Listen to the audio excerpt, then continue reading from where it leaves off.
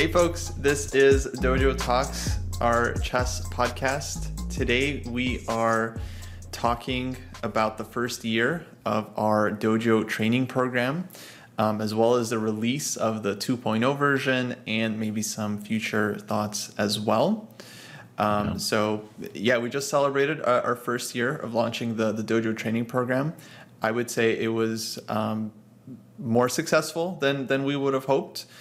We threw out some numbers like this week on social media and stuff, but the big ones are collectively, as a group, the program earned 73,000 rating points, and that's with not everyone tracking their stats and people only counting, let's say, one rating number for that tracker, meaning they might have gained chess.com points, Lichess points, USCF points, FIDE points, but only tracked one rating per person.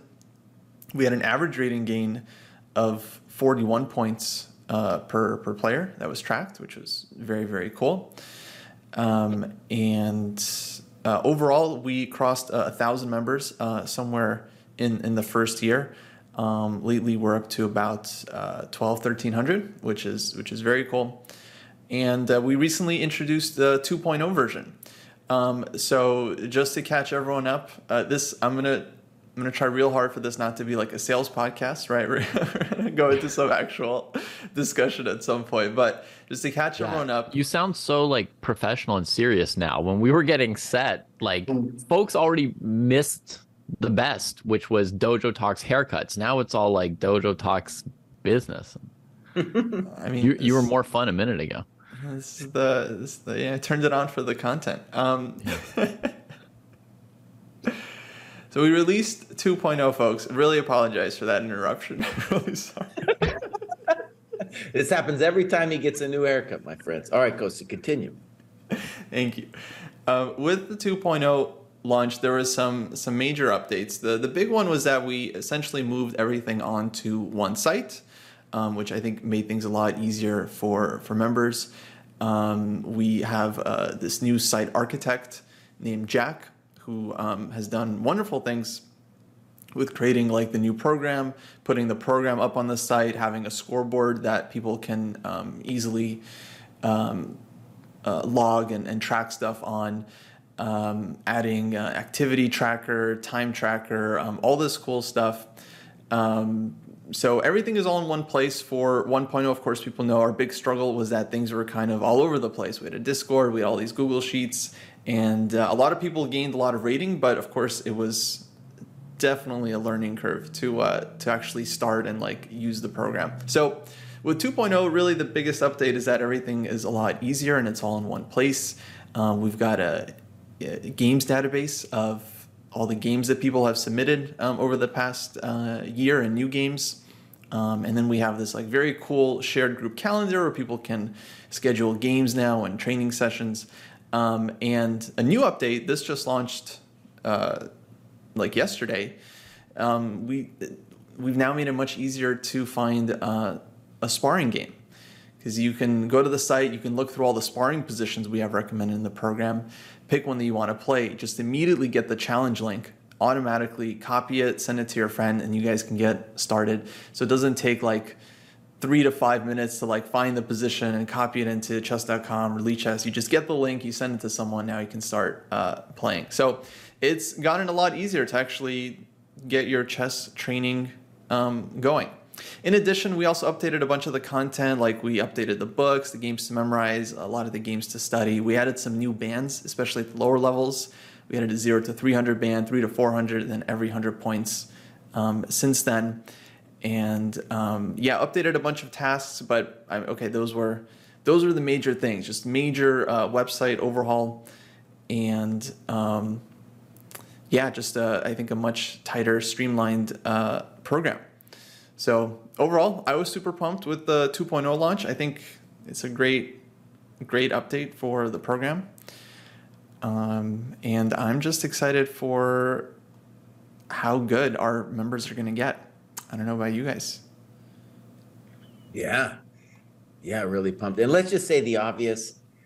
We had a huge boost from Jack Stenglein, who was in the program, who then really designed this beautiful site and did it so fast and so beautiful. I mean, that's just well done, but it's just like a beautiful site.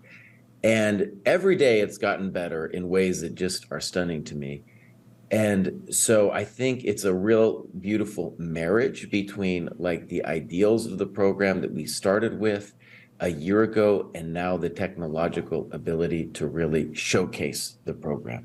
And, myself having now used it, seeing some students engage with it, it's so much simpler and just fun to use. Whereas the other thing, it was like, okay, I got to negotiate this Google Doc and figure it out. And a lot of people did it, right? But it wasn't as fun and rewarding as this site is, which is really the goal. For, when you do some hard training, you want to then come here and be like, I want to log it and I want to see what the people in my cohort have done. I want to see if I can get my dojo score higher than them. And I want it to be easy. Like the hard part should be the chess, not the technological stuff, right? Yeah. Yeah. For sure. I would like to get my dojo score higher. And I'll just say as an anecdote, today I was working with Jamil, and that dude, ages ago, we did the bishops and knight checkmate, but he saw like, oh, I got to check this stuff off when coming to the new cohort, and was like, well, I want to do it again. And then, we have an easy bishop and knight checkmate, and then we have a hard one. And then he failed. He did it instantly with the easy one and then failed. And it was, to his chagrin. But like, it was this thing where like, oh, I put it in, and then Cartier Tonk is right above me. There is Chess Latte right above me in the dojo score. I can clearly catch these fools. If I put in these requirements, oh yeah, dude, I'm into it. And it's so much more fun too. Then for us, me and Kostya, we need more people to join us in this 2,400 plus cohort, because it just makes it so much more interesting and fun to have a bunch of people and then see what they do. Absolutely.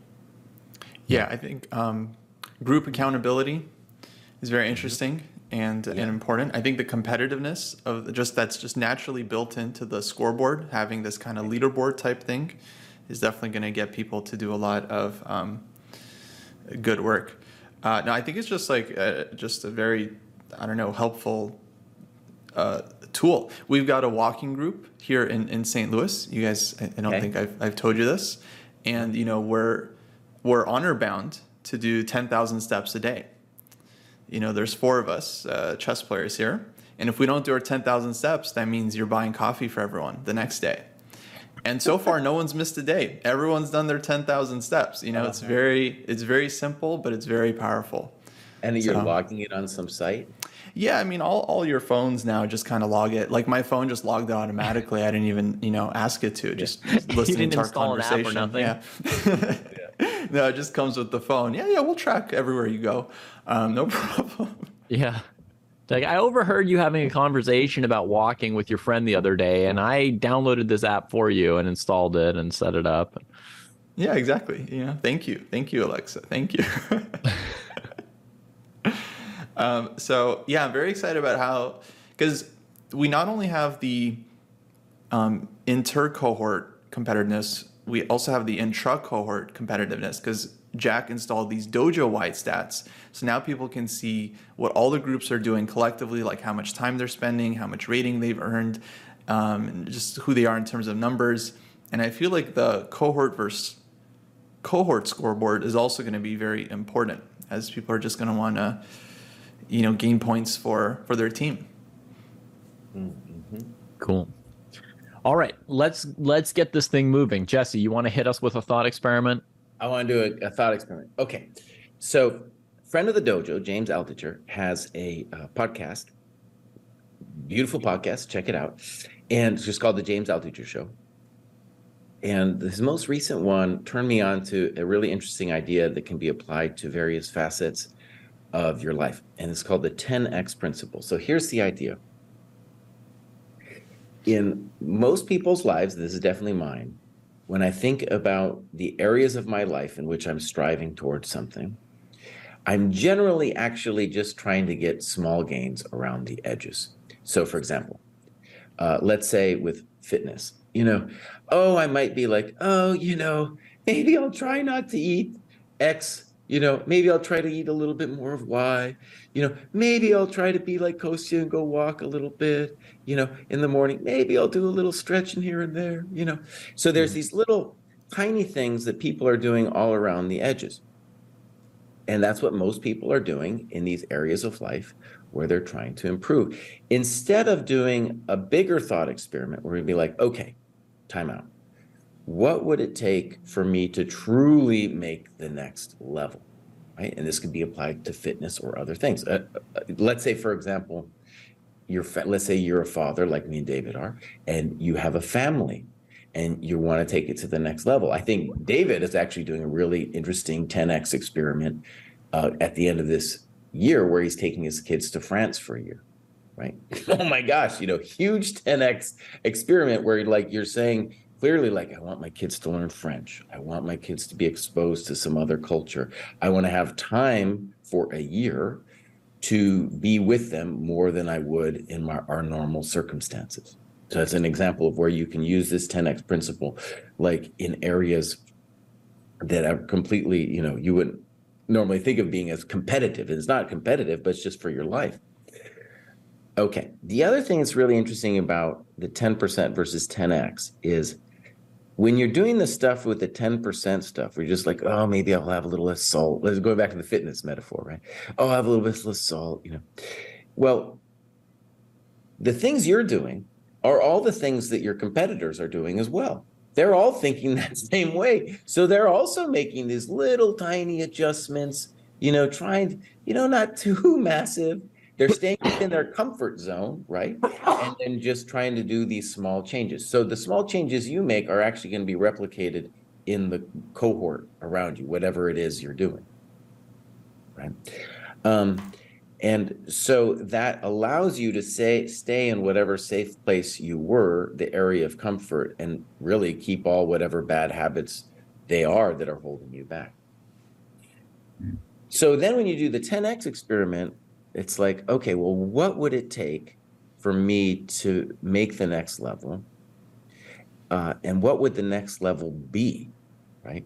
So for example, with chess is an interesting example for myself where, especially since I've been doing this Chess Dojo thing and I don't have that much time, I have the family as well, I've definitely been in a 10% mindset. So what would it take for me to go full on in my chess, right?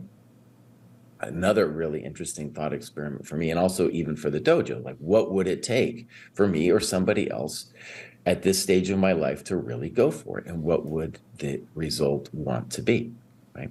So I bring it all up, of course, because then looking forward for Chess Dojo, what would 10X mean? So a first obvious answer is just 10 times more people. But, that's like an uncreative response. It'd be great, of course, to have 10 times more people, but it's kind of an uncreative response. And so the thing that I kind of wanted to throw out is what would it take and what would we want to do if we had a full-on vision for what it would take to get to the next level? So here's some obvious things. Most of us are doing side gigs on the side for money. DM Hokie, I teach some lessons still. Kostya's we're doing work for St. Louis. I mean, it would be really full on, obviously, if we all stopped those side gigs and we're just nope, boom, it's just Chess Dojo. That's an obvious example that would remove a safety blanket, right, for all of us involved. And it would instantly create a lot more effort from all of us, going into the site. Another one would be making investments, right? Being okay, our videos are kind of sad. We do on YouTube. Let's invest more into them, right? And honestly, I think we've got a great start with this guy in France that's helping us edit the newer videos that have come out. We've just done a couple, but that's an example of okay, we're going to make this commitment to making 10X, which is truly okay, well, the quality has to be improved. Okay, so I'll leave that was my spiel. But we can, I wanted to kind of throw that out there, get your thoughts. And I'll say one of the things I'm hoping for this discussion is a lot of times, you guys, when we meet behind, just our normal Zoom calls and talk, we often have great ideas. Oh man, you think of a lot of small improvements of the dojo. We've come up with some really cool ideas, and they might seem small, in the big picture, but day by day, it's like, oh, that was a cool idea. And you add it up and you add it up, and it starts becoming this cool picture. So anyways, that's my kind of hope for what we can do today in thinking about the future of Dojo and Dojo 2.0. Yeah.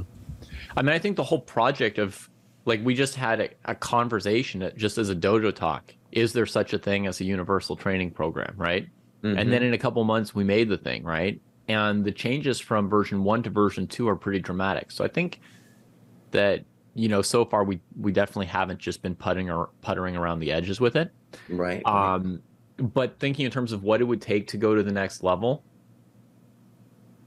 my first thought is an investment in marketing.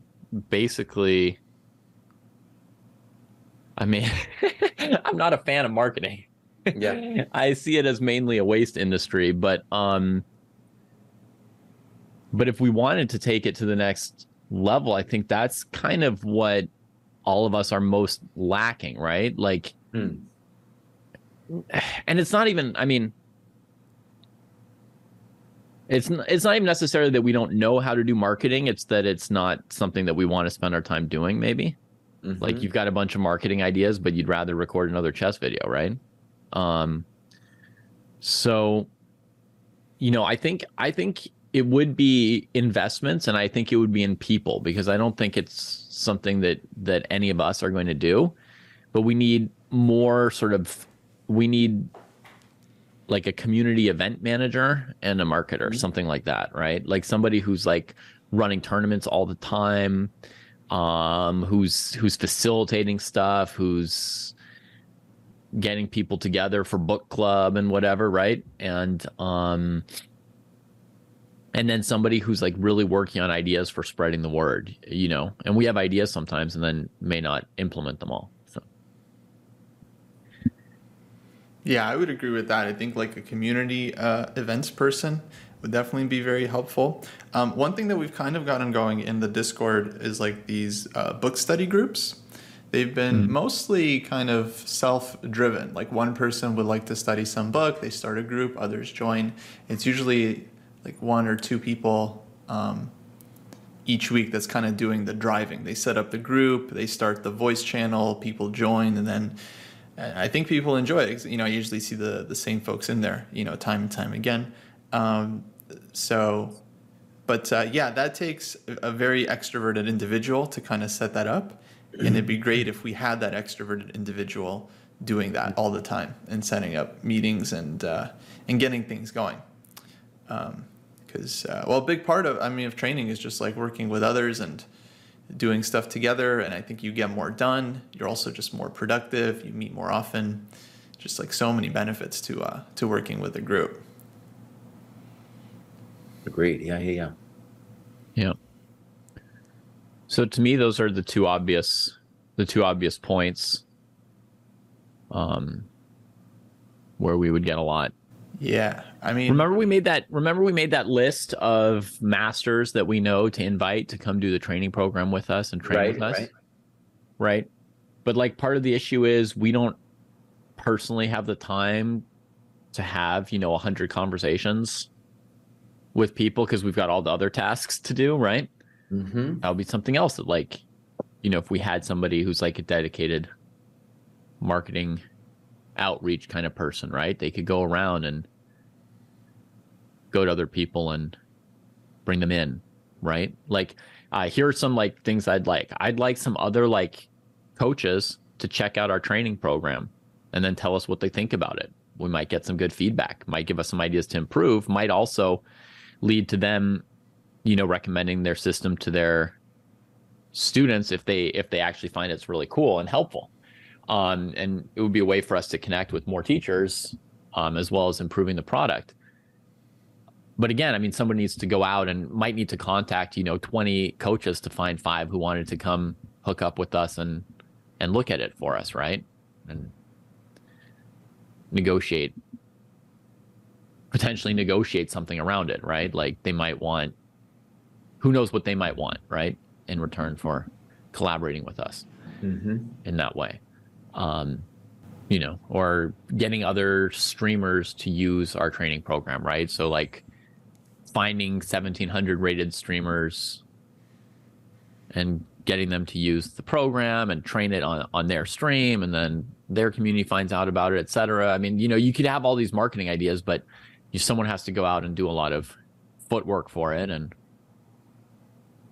yeah, I mean, I can think of the ideas, but I'd rather teach a chess lesson.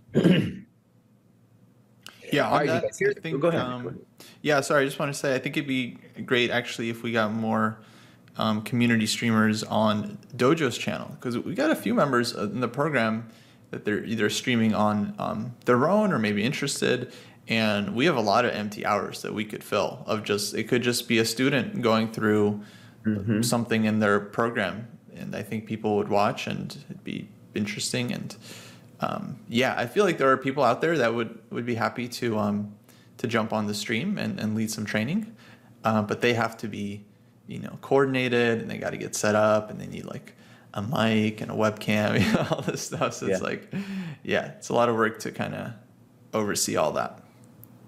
Okay, you guys, this is my top, just off the top of my head, list for things that would take us to the next level. And they're not, honestly, it's not amazingly hard. First, let's just say all these things that I'm about to mention will hopefully drive growth. And growth is important in that then it would allow us to invest more. But also, one of the things that we're seeing with the new scheduler, right, where people, oh my God, let me just say, you guys, with this new sparring setup, it's just amazing because it's so much easier. And then the drive in numbers is important for the sparring because that makes it much more feasible for someone just to show up and have somebody to spar with, right? And that's been a kind of complaint that we've had, and kind of like, I'm hoping that soon we'll get to that critical mass, which is combined with the technological ability to do what Jack just did, basically, which is to set up sparring in an automated way. But that we'll get to that critical mass where somebody can come to the site and simply be able to find a sparring opponent easily, right? And we're not quite there yet, but when you look at our scheduler, oh man, it's getting full. People are starting to use it more and more. So I'm hoping that that's like on the horizon. So let's call that sparring critical mass. That's another thing I'm going to add to my list. Okay, but growth in any ways will lead to that. Okay, here's my things. You guys mentioned community events. Totally agree. And I want to say both online and offline. Like, I want to meet people at tournaments. When I go to tournaments, amazing people, you know, come up to me and shake my hand and stuff. Along that lines, though, we need merch in the sense that I go to a tournament and it would be a lot cooler if I had a dojo shirt. And we don't really have a dojo shirt yet, and we don't have a logo. We don't have a great logo yet that goes on a great shirt. And that goes to David's thing with marketing. I totally agree with the marketing. And the marketing, of course, is driving the numbers. And Jesse, like, I don't want to derail your list, but you know, just as a conversation, like, that's the kind of thing where, like, I'm sitting around talking about logos with Kostya for like 10 hours, and I'm like, dude, that's not like our lane, right? Like, right? We're looking at like pixel art and whatever, and like discussing concepts, and it's like, I just like, that is so dumb for a couple adults to sit around talking for hours about, like, you know, a little gi or like a belt on the gi or should there be a forehead band or whatever. It's like, oh my God, that's just like such a stupid, like, what am I doing in this moment, you know? But then, as you say, I mean, it would be really helpful at some level for us to have some of those things. So it's such a critical goal. As it unlocks so many other things. Yeah, that's right. I know. Right. I mean, it's important. You know, it's a symbol. Symbols are important. Symbols. Yeah. And so, for example, I go to a tournament, and many people will recognize me just from videos or something. A lot of people, not even from the dojo, just see me on YouTube or something, and they'll come up and say hi. But if other people in the dojo were wearing some kind of dojo shirt, then it's like, oh, that's my tribe over there. I can go shake this person's hand, hang out. Yeah. Totally different experience. Okay, the next in the list is Jamil in the chat mentioned that our audio visual, basically our YouTube's production value could be higher. I totally agree. And I do feel like with this new guy who's going to edit our videos, it's on the path. But all of us need to work on just the production value. And with that, the big hope from the beginning of the dojo, even before we had the training program, was to get some kind of YouTube viral video. And we had a couple of them. Maybe we've got a couple up to like 80, 90,000 views, but never like the stunner. We've never gotten like anything over 1 million or something like that. Yeah. Okay, then I want to add also, and this is my final one for now, though I'm going to have probably think of more, is I think it would be great to fill out some of the top cohorts some. And even if we just had like, let's say, so just to, if you're just listening, you don't know what I'm talking about, our cohorts beginning from 22 to 23, 23, 24, 24, 25, or 2,400 plus, they're they're sparsely populated. David's alone at 23, 24. Me and Kostya are just alone at 24, 25. In the old Google Doc, we had like enlisted some bros of ours to get in there, but they haven't been using it. They're busy with their own lives. So to get active people in there is huge, not only for the cohorts, but also like I want those people who come in to maybe also be teaching the lower cohorts. They can be paid to teach some of the people that are interested in lessons in the lower cohorts, for example. And then for me and Kostya and the other people at the top, it makes it so much more dynamic just to have more people in that cohort. Okay, that's it. Now, the sparring critical mass is essentially that same thing, but just for the higher cohorts, because we don't have it there yet. I think that's my first, so that's my first take on what it would take for 10X. Doable, actually, very doable. No, I mean, I think, honestly, I think a logo, or just not to harp on it too much, but a logo would go a long way. I feel it's like 25% of the of the journey right there. But it's fine, it's fine that it's taking a long time because it's important, it's like important things take time, and it's like you got to get it right, it's like you got to measure a lot before you cut. It'd be great if we had more people, especially at like the higher levels, because then we'd really just have I think for everyone it'd just be there'd be a lot more kind of sparring and availability throughout. Definitely, like, not everyone in the program has a good time finding like training games or sparring partners. People live in like different time zones. So the more people we have, especially in all over the world, I think the better in terms of having like availability, the numbers for the sparring. And actually, I'll add one more thing. And that is, I think it's really important for our own sanity, but also for the program, that we participate actively in the program itself, in the sense that we use the program to improve our own chess. And it might seem obvious, but it's actually it's a thing that I'll speak for myself, that involves commitment, right? In the sense that I need to get up early in the morning and do it, or else it's not going to happen. Then life takes over, dojo takes over. They're like the little Discord notification thing is popping out of the wazoo. The kids start screaming, I got to get it done. So it's like, in the same way that other people, I'm sure, have life that's getting in the way, we need to do it. And I've told Kostya this story before, but I think it's really relevant, is that at my gym, there's like, the gym shifted owners, and the guy on the way out was a great guy, but he wasn't really doing it himself. And it kind of like the feeling, it like percolated downward, in the sense that dude was just there kind of as a job and wasn't into it, wasn't doing it himself. Great guy, but still it didn't matter. It's like there was a feeling of a esprit de corps, whatever you want to call it, that happened once we see the coach doing it, him or herself, right?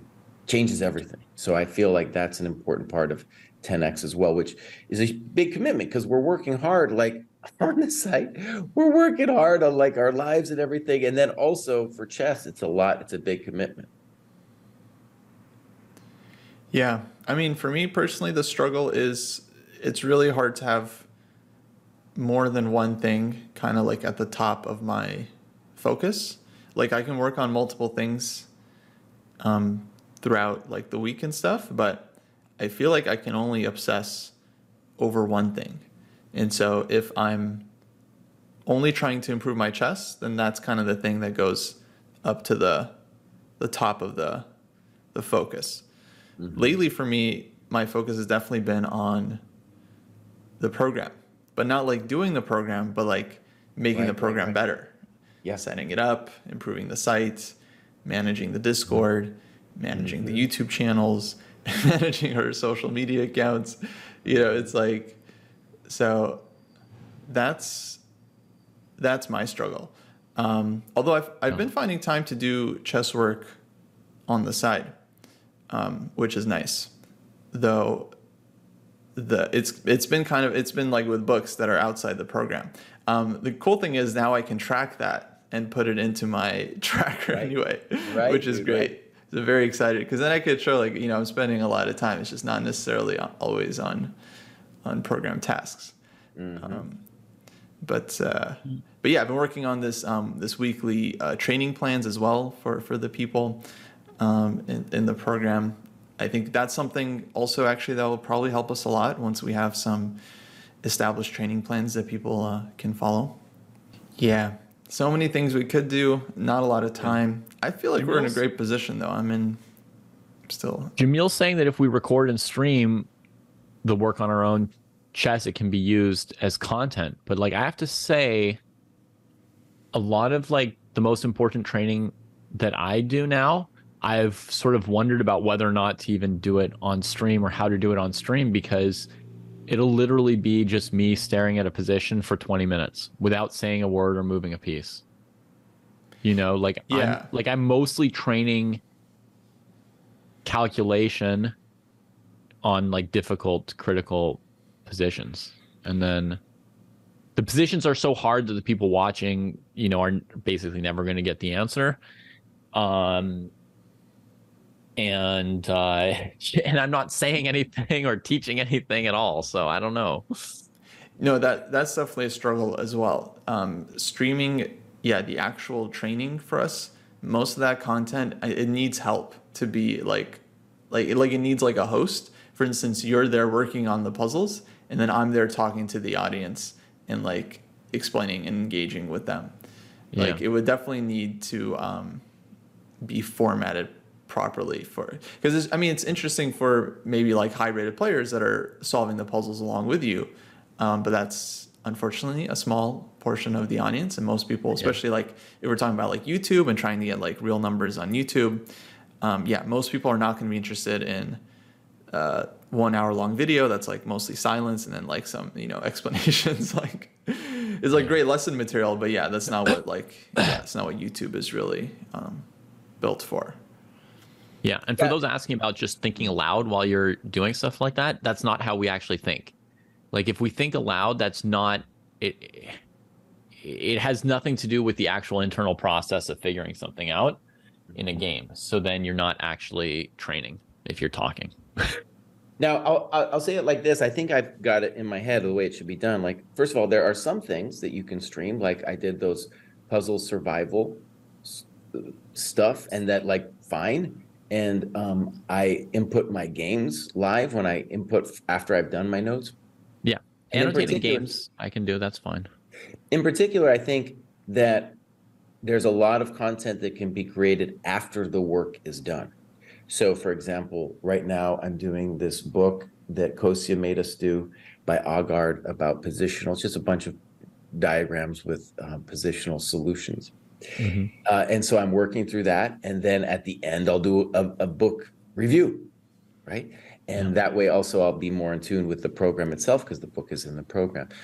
Also, when I analyze the games, my own games, I do it by myself. and then put it in, and then talk. Often I have a coach, and I'm going to stream it as well. So I'm just trying. But one thing is very important is that I have the time alone. That I do not stream in the really hard sweat work stuff that I need to do.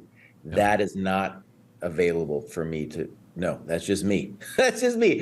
And if it's not me, then I'm not working on my chess. Then I'm just doing it for the site, which is not a dumb pursuit in life. But like I'm saying, I think it's important both for myself and for the program that people are like, oh yeah, Pry is also trying to do this. Dude is trying to win the senior championship. He's at least trying to qualify for the US senior and all this stuff. I think it's important for them to see that. At least that's the narrative I'm giving myself, because I do enjoy studying, and I want to improve. Yeah, I mean, on that, I think the annotated games thing. I think that's totally fine for the stream, and people will happily watch that. But then for YouTube, it has to be like just completely edited down or translated in some way. So it's definitely, not simple to balance like what would work for YouTube and then what would actually be, I think, helpful for our own chess. One of the ways it could work is if you're doing a lot during the week, a lot of training, and then every week that was kind of like condensed into like a 20 to 30 minute, like, oh, here's what I've been working on kind of thing. And then it just shows like the action of the 10 hours of work. I in a way, I was trying to do that when I did that road to 2,500. A lot of people write to me and be like, boss, what happened to that? Here's a nasty comment. Here's a nasty comment in the chat, but that probably is ultimately productive. Okay, I'm gonna read the nasty comments. I'm gonna read the nasty comment. You guys are amazing at chess, but need someone like me to teach you how to make content.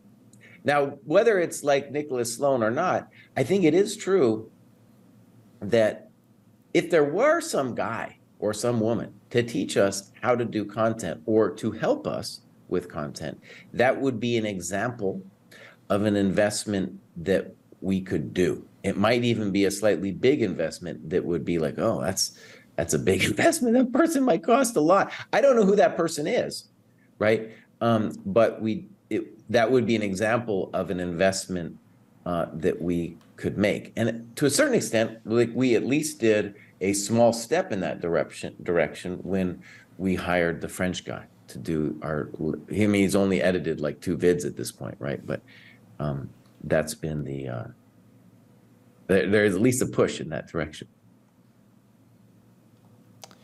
Yeah, no, I think it'd be great if we had like a dedicated videos person that we currently don't have, because then they would be able to kind of manage our YouTube and, let's say, form our content better, and just have let's say, consistent voice and vision, which I think would go a long way. I mean, we're getting there. I would say that we found our voice for the most part, which I think is the hardest part. It's just we need to find our form as well. But we'll get there. I guess what the way I read Nicholas's comment, and I think it's valid, is there's aspects of the production value that we probably, at least speaking for myself, don't care too much about, right? But sometimes I can't figure out where my sound is low or something. If we had somebody to figure that out, to walk us through it, it would help a lot. And like now, I could have put a blind over the window behind me. It might be better looking or something like that. I don't know. So that would be an example of somebody who could help us with those kinds of details, right? I get Kostya smirking. I get it too. I'm like, I don't know. Of all the things. We definitely need some tech help. That's for sure. We certainly need a lot of tech help. All right. Should we move on to another topic? Sure. Let's move on, boss. Yeah. All right. Should I pick the topic? All right. Sure. We've had several people in recent times ask us about senior discount.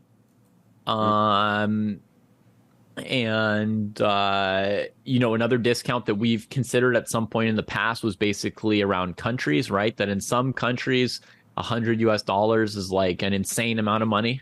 And in other countries, it's not. So, that like country by country, you might want to provide different prices. And this is something we've just discussed a little bit in the background, but I always like to take our most private conversations and put them in front. So what do you guys think about offering discounts? I mean, I'm against it, but go ahead. You're against it. I thought the communist was for sure into discount. Yeah, why are you against it? What's your reasoning on that? Okay, fine. You want me to go first? Well, basically, I think it's too much of a headache for us.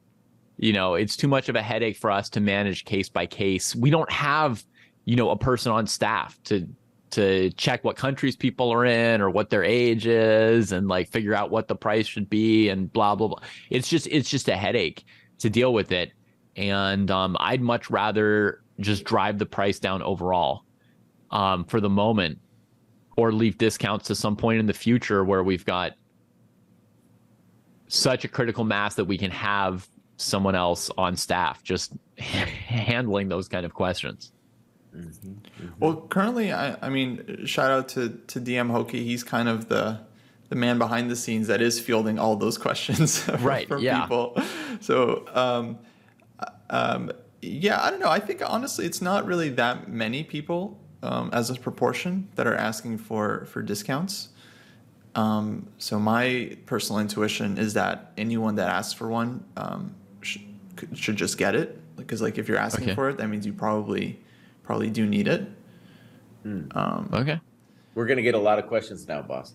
That poor Diamoki, man. Let me just say something, actually.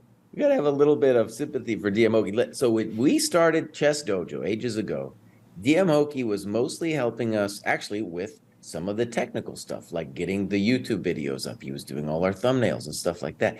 Now, Diamoki is mostly negotiating people on the site with people on the site that there's like 50 emails a day he's answering, right? Like, how do I do this? How come this doesn't work? How come that doesn't work? Then they get to Discord, and then dude is also answering all their questions there. That's basically what poor Diamoki is doing. So, like, right, if we, to David's point, anytime you make it slightly more complicated, it makes that person, that interface person's job much more difficult.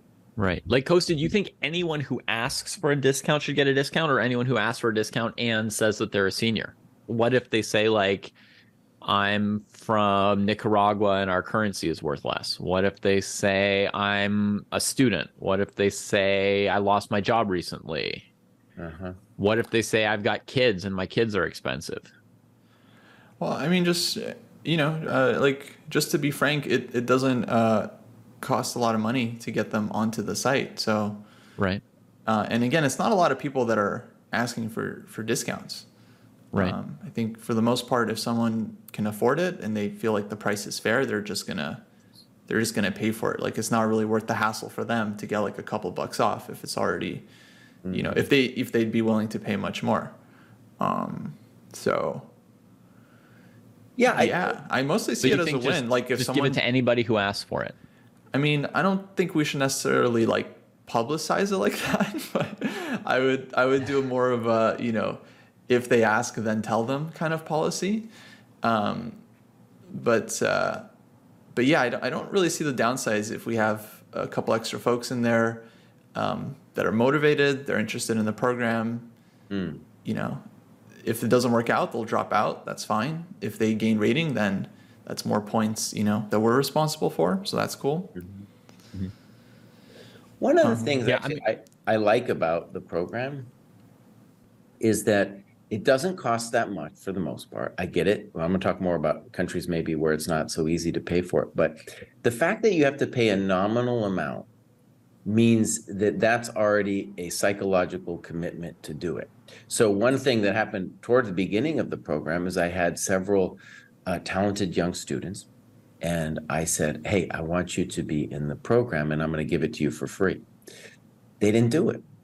They didn't do it. And it was like the impetus of a little bit of pain to get into the program is very helpful to be like, well, I'm paying for it, boss, so now I got to go do it. And I actually, by the way, when we created like, what should our price point be? We just that was just a guess, dude, as far as I can tell. But I think it was a pretty good guess. And I like as well, when we think about a discount, I think we do give a great discount for people who are willing to commit for a year. I would be actually interested in giving a discount for people who are interested in buying a life membership. I think that would be interesting, right? That's a discount too. I just spitball a number. Let's say $500 for a lifetime membership to the dojo. I think that would be a plausible offer. That's like the USCF life membership. For example, yeah. And USCF doesn't give you anything, man. Those people, I was so happy. I had this personal story. One reason to become a GM is you don't have to pay those yearly dues anymore. I was so upset at paying those yearly dues. That was a key reason for me to become a GM. But if we could, for example, track, let's say, people from India, like we could, some tech person had a way to verify that they were actually from India, then I would have no problem in giving a discount. But that's exactly what I don't want to do. Is I don't want to spend time and effort on like sort of verifying stuff and discussing stuff. You know what I mean? Like, right. I would rather just say we are like Kostia's solution if we just give a discount to anyone who asks for it, or a solution if there are no discounts. Like either one is okay with me because it doesn't involve a lot of like effort and time. Like I'm fine essentially giving it away as long as overall the dojo has enough money for everybody working in it to like live, right? Which we're not quite at, but we're sort of approaching, right? Which is why I kind of had that suggestion, like a competing suggestion, right? Which is like when we hit 3,000 members, we just cut the price in half for everybody.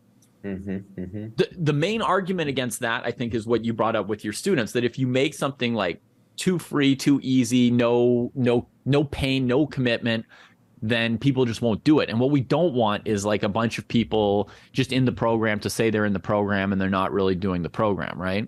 That the program becomes diluted and weak then. So I think if we want to let people in either, at half cost or less than that, or huge discounts, then what we need to do is we need to charge them another entry fee, right? Like 10 annotated games or something like that, right? Like make sure there's some pain. Yeah. Be like, sure, we don't need your money, but we need your pain. We need your commitment. And I think was laughing at a comment that we just got to read aloud because it's too funny. We should charge seniors extra because of all the extra tech support that they need to be getting onto Discord and everything else. Yeah. Yeah. Because those are the people that are costing us extra. It's kind of true, man. The time that DM Hokie devotes to my technological problems it's been better recently, by the way. But in the past, It's been kind of hard. And definitely, like I had 2 older students that really struggled with Dojo 1.0. They basically gave up on it. And now, coming back into it, I think it's going to be pretty, I think it's very usable now. That's the other thing about, actually, let's just say, one of the great things about 2.0 is that the boomers, AKA the late adopters, they can use it. Right? It's easily understandable. It's a big difference. Yeah. So basically, I see 2 different options for what we do with like our pricing, right? One is we aim to bring down the price as the number of people in the program goes up to make it just sort of worldwide accessible over time. With just like a target of how much we need to make to keep our lives sustainable. And, other investments we want, right? Like if we need 6 partners because we need marketing and so forth, right? If we're making investments. Right. And the other option is actually Kostia's plan, just discounts for anybody who asks for it. And I think along with that, what we might want to do is start adding this like this cost that you have to submit X annotated games to get in. Which I think could be like a really cool piece of it, a good ticket to get in. Yeah, doesn't that like increase the effort though? Like the annotated games, people will just submit like a downloaded game review from chess.com, and we'll need someone To read it, you mean? Oh, Yeah. you mean we have to verify their work? I mean, well, number one, people don't even know how to annotate games. That's why they're joining the program. But yeah, number two, we'll have to verify their work. It'll cost us a lot of extra work. Yeah. There's an interest. By the way, I'm Obviously, we wouldn't be verifying it. We would just be hoping that they were actually doing it. Yeah, come on. I am mostly happy with the price point as it is. But one interesting thought experiment is if you raise the price, that has interesting benefits too, in that you would weed out the people in the program who are just kind of doing it so-so, right? We actually did a kind of similar experiment in the sense that with 2.0, we're seeing how many people are actually transferring over. It's a really interesting experiment because we had from the old Google Doc, we had we had 1,200 that were paying, and then we had like 1,700 on the Google Doc.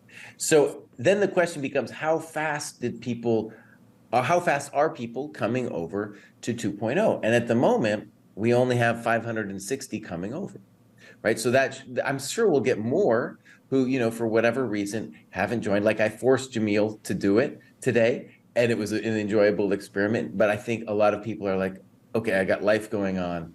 I'm not ready to move from the Google Doc that I'm accustomed to. But in any case, what it shows us is that's the number of people who are actually committed. So anyways, the thought experiment of raising the price would be like, oh, well, then we can provide more value to those people, and we can see who's actually truly using the program. Yeah. All right, we've got a question. What is the goal to make money or help chess improvement? The main goal is to help chess improvement, but it has to make enough money that we can live.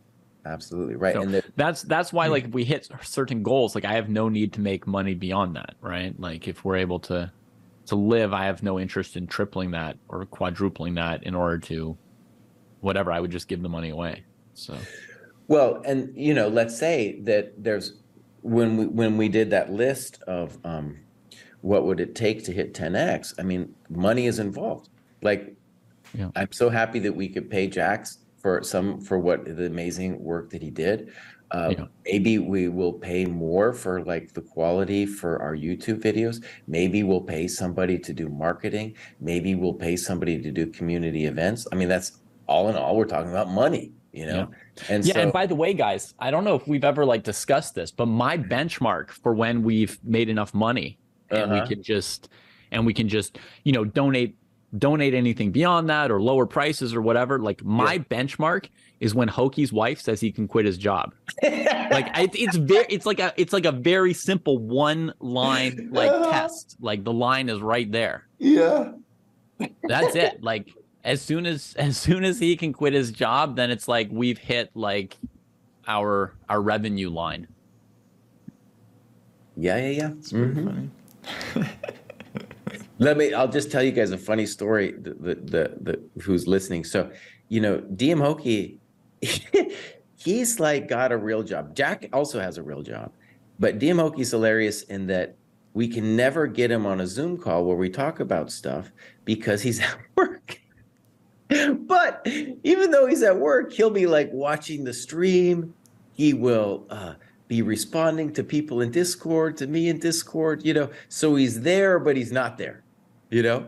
So it is this interesting thing where, and it's not just DM Hoki, but it's me too. I'm giving lessons and I'm doing stuff on the side. And so I did the Chessable course, yada, yada. Ideally, I want that all to be a kind of a synergy of stuff where like part of the dream with the Chessable was to bring people over. And to a certain extent, I hope that happens. If chess gets too popular, one day Hoki's boss will be watching. That's true. If chess gets too popular, DM Hoki is going to hire his boss to work at our site. Yeah. That's funny. That's why half our chat is at work watching us. That's how you do it. There he is. He's working from home today. They can't spy on me. Yeah, that really was the greatest change about the pandemic was the working from home shift. Yeah. So, Kostya, are you still in favor of discounts for anyone who asks after our discussion so far? I mean, within reason, if it gets, I'm just saying, like at the current numbers, it really wouldn't be that many. Right. But yeah, as long as it remains within reason, I And feel it's like kind of weird, like when you say, are they going to ask DM Hokie on his, like 60 emails that the guy gets a day? Yeah, exactly. I read a bunch of those, and sometimes people just send in messages. They're like, "Hey, I'm retired, senior living on fixed income. Can you give me a discount?" Okay, Right. welcome. Come on in. How about you, Jesse? For or against Kostya's? I think if it could be automated, right, then that makes a lot more sense. I think if Hokie has to Hokie or anybody else has to like negotiate with people, because that's ultimately what people are doing. And even people with money are a lot of times like, well, I'm a negotiator, you know? You want to sell me that enchilada for $5? How about I give it to you for $2.50? You know, a lot of people are just like that. And oh my God, we just don't want to deal with No, it. That's I don't think that price makes it so much simpler. Yeah, I don't think there needs to be a negotiation. We could have a private senior price or whatever, and just give people a specific code or something. We could see how make sure the code isn't getting abused, and then that would be that. If that's not good enough, okay, fine. But we could have something. If I could do a discount, it would be if we could verify without any drama, with just like automated, somebody figures it out with computer tech, who is coming from what country. If someone's from Africa, India, some of these countries that don't have a lot of money, and if we give them half off, I'd be fine with that. But it needs to be automated. I don't want somebody to be writing in and being like, I'm from this country, and then DM Hokie has to like, no. It needs to be automated, Mm-hmm. Okay, yeah, maybe we'll find a way. Yeah. I would also be okay with this if as long as we're not spending our effort on verifying it. Right. Oh, this is a good one. All right, just ask them to take a photo and then send it on Discord. And if they can't do it, then that will verify them. If they don't send a photo.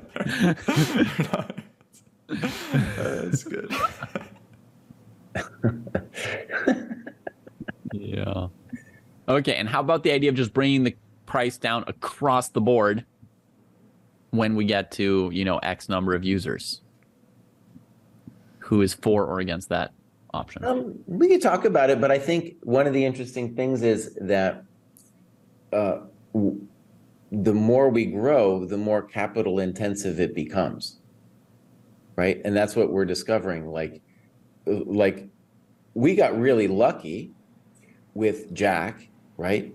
If we had to go out on the market and try to find somebody like Jack to create what Jack created, oh, buddy, that would have been a gazillion dollars, right? And there's going to be things like that we are probably going to need to pay for. We might lose. Maybe Jack, dude, he's going off to Rome today. Maybe that guy falls in love with Italy and is like becomes a hippie and drops out. Oh, buddy, then we got a problem. So there's going to be, I think, an increasing need for us to invest whatever it is that we grow into the project, So my guess is probably not. Yeah. And the price point, like I said, I think the price point's great. 100 a year is not a lot. And in the US, like I agree for sure. In the US, I agree for sure. Yeah. But I would like it to be internationally available. One quick, I want to tell one quick story that's a little bit related, but I just find it so interesting. So on this, the friend of the dojo, James Altucher's podcast, he had the dude who founded Waze on. Now, if you don't know, Waze was this traffic app, and it began, I didn't know this, but it began like in the LA area where traffic is just extraordinary, right? It's just mind-bending how bad it can be there. And initially, it didn't even have a map. Like now, if you use Waze or Google Maps, it's just this beautiful map, and it shows you how long it's going to take for you to get somewhere. It's going to show you where an accident is.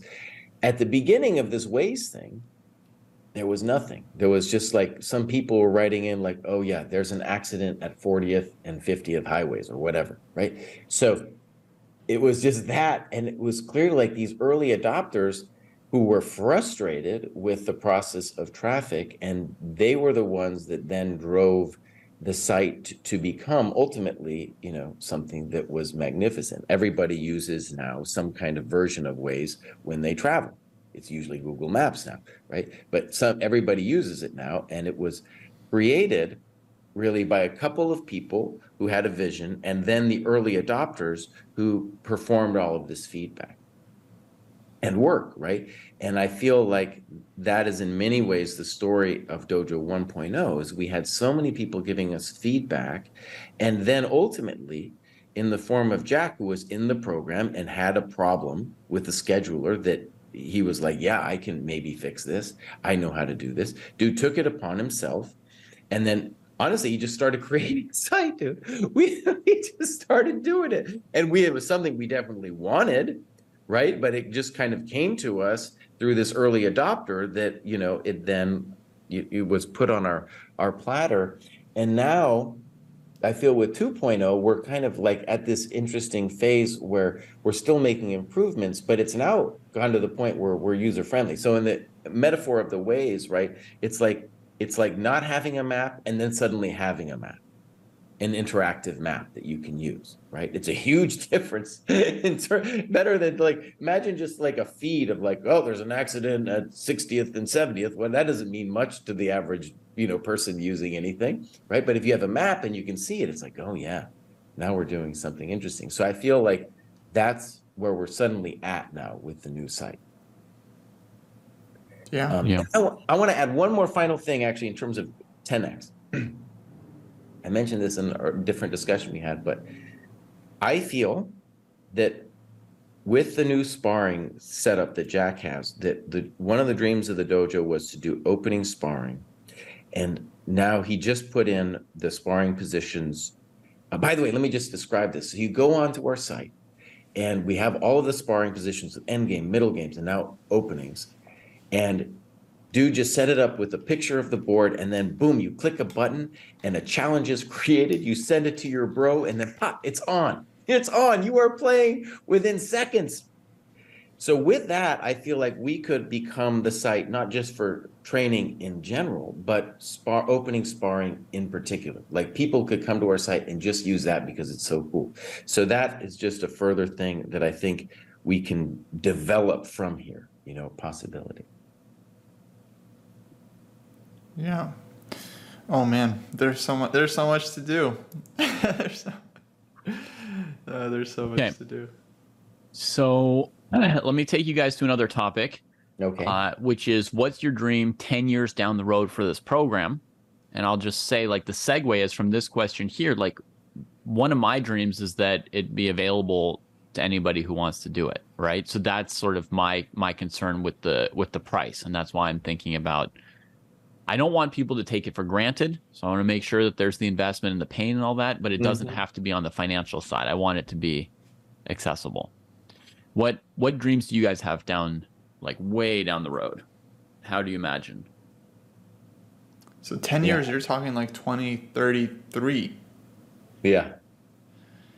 Yeah, it's very hard for me to think about years out in the future. Even like 2026. I got some dreams, boss. I got some dreams, yeah. Okay, I don't know about 10 years. It's hard to imagine 5 years is kind of a similar dream, but down the road, like, let's imagine we had 30,000 people. That would immediately, like, all the sparring problems would be solved. You come on our site and you're going to find some sparring. One reason also to have a little bit of a pain point is what we've discovered is in our events, people aren't cheating. I will say, in watching some of Jamil's games, the cheaters are, oh, dude, they're going to town. They're going to town at chess.com. It's like, oh, man, they're like, I don't know, I'm just saying. Anyways, let me get back to the point. Let's get back to the point. So it's a safe place for people to play online where there's little to no cheating. You can never eradicate it completely, but the pain point, the barrier, creates a much cleaner space than you get at chess.com. Okay. We might even get games being played on our site. That's something else that I can imagine 5-10 years down the line. We are talking about that, where the games themselves could be played and we wouldn't have to export it to Lichess or chess.com. Another thing that I want is I want it to be so boomer friendly that we get people interacting with the site immediately without having to do Discord at all. We can have our Discord, but I want it to be so user friendly that you don't have to do it at all. You can do it right now, but the site at the moment is still directing people to Discord. I think our audiovisual can get much better. We have, in 5-10 years, we have a recognizable logo. We have merch that people see when we go out to do stuff. We're going to have live events in different cities where we come and hang out. Logo, man, dreaming big, Jesse. Yeah, dude, we got to have it. And then he wants a logo within 10 years, Coast. No, what I said was, though, something that's recognizable. Yeah. Recognizable. You see that across the room, like, right, everybody knows that's the Chess Dojo, right? No, absolutely. I was just laughing at it. It's just that's fine. That's fine. And right, then I'm with David. If DM Hokie can quit his job, then we've reached a point where, like, it frees up our own, not just time, but like creative ability to work just on one thing. Right. Yeah. And also, I want to say 10 years down the road that I make it back to 2,500, that I'm playing in a way that's not only competitive, but that's fun and interesting. Right. That's something as a personal goal. I want Kosti to make GM in 5 to 10 years, dog. Yeah. And David, I've told David this for over 10 years, that he's going to end up coming back to chess. He's always like, no, I can't, man. Blah, blah. It's all these excuses, but the force is too strong, you know. David might give up chess, but I don't know if chess can give up David. That's one of the things. All right, so that's my 10-year dream. All right, I have a couple dreams to add to that. I think it'd be great if we had like a really robust community. Like if you imagine a dojo, you know, you have the senseis at the top, but then you have like instructors at every level. You have people that specialize in working with beginners. So it'd be great if we had more like instructors, even like students that develop through the program, right, or have been using the program for a while. If they become more like actual like team members, I think that'd be cool. It'd also be great if we had more of like the ultimate sensei type of events. Like maybe it doesn't have to be like a huge production, but even just like a weekly thing where we spotlight some students, you know, we just like help them out a little bit. We see how they're going in the long run. I feel like that would be awesome if we had like some more of that, like some one-on-one training and just like tracking like the journeys and the narratives of like some of the students in the program like over a long time. I think that would be very, very cool as well. 10 years is a long time. Yeah. Oh man. Yeah, I mean, I think a big piece of my vision for it at that point is like it's got to have more coaches than the three of us. I think that's like a huge piece if it's going to grow, right? Because there's going to be a limit to how many students we can know personally and like look at some of their games and give them some guidance. Right now, there's kind of like, you know, we're pretty well connected to all the people in the dojo. And I think there's got to be, in a certain sense, like more dojo coaches, right? Like people who are familiar with the training program and use the training program, and they teach private lessons in a way that complements with the training program, and their students are doing the training program. That's what I really see. Also, 10 years is long enough that a bunch of them could be people who, you know, are students now, right? And in 5 to 10 years are going to be masters and are going to be teaching. So I'd love to have a bunch of, you know, dojo produced masters, new masters, new senseis, that even come from within, although they can also, of course, come from without, you know. I totally agree. And I want to say it's especially important as we scale up. Like I recognize most of the names from like doing graduation shows and Discord interaction. But if we imagine getting to 3,000 people, well, I'm obviously not going to know, a lot about many of those people, right? So that what you're saying becomes more important as we scale up. Yeah. Let me guys give you an example of just Jack's amazingness. While we were doing the show, okay, dude compiled just because he thought it would be cool, and it is cool, the total dojo score, the dojo points per cohort, showing which cohorts are gaining the most total dojo points. Amazing, dude. Amazing. Yeah. And is he like doing that on like programming it on his phone in a cab on the way to the airport or something?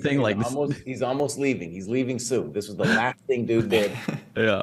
And the average dojo score, 2,400 plus, is winning that battle, my friends. We only got 2 people in that cohort, but 2,400 plus is winning that battle. Folks better catch up.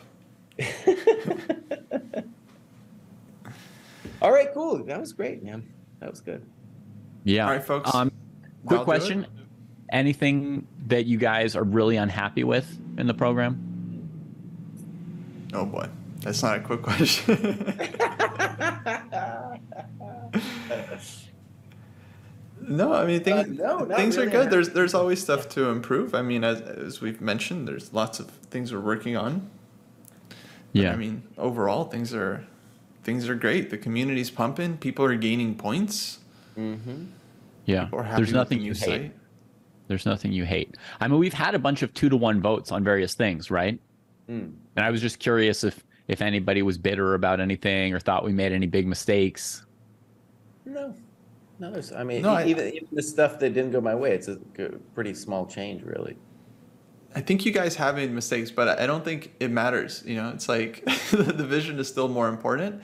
And when those mistakes come home to roost, then I'll say I told you so. But there's no reason for me to air those grievances right now. Okay, so Costa, you have some grievances. I want to hear them. We could do another show called Airing of Grievances. Airing of Grievances. That's the best. I would say one of the things that's been surprising about it is like I haven't felt like it was too hard to reach agreements with you guys. But one of the things I was wondering this moment was like, would we have ever finished the training program if there had been 4 senseis? And votes had been deadlocked 2-2 about stuff which, like months later, you find that you don't really care about it that much, right? Like I'm not sitting here even remembering which things you guys outvoted me on, like at the moment you might be like, oh, we should really do it this way. But then you look at the final product and you're like, yeah, it's cool. I've got no problems with it. Right. In general, I mean, I think we should be giving people a consistent viewpoint. I don't think it's necessarily helpful to constantly be arguing about like what are the best ways to whatever study and so on. No,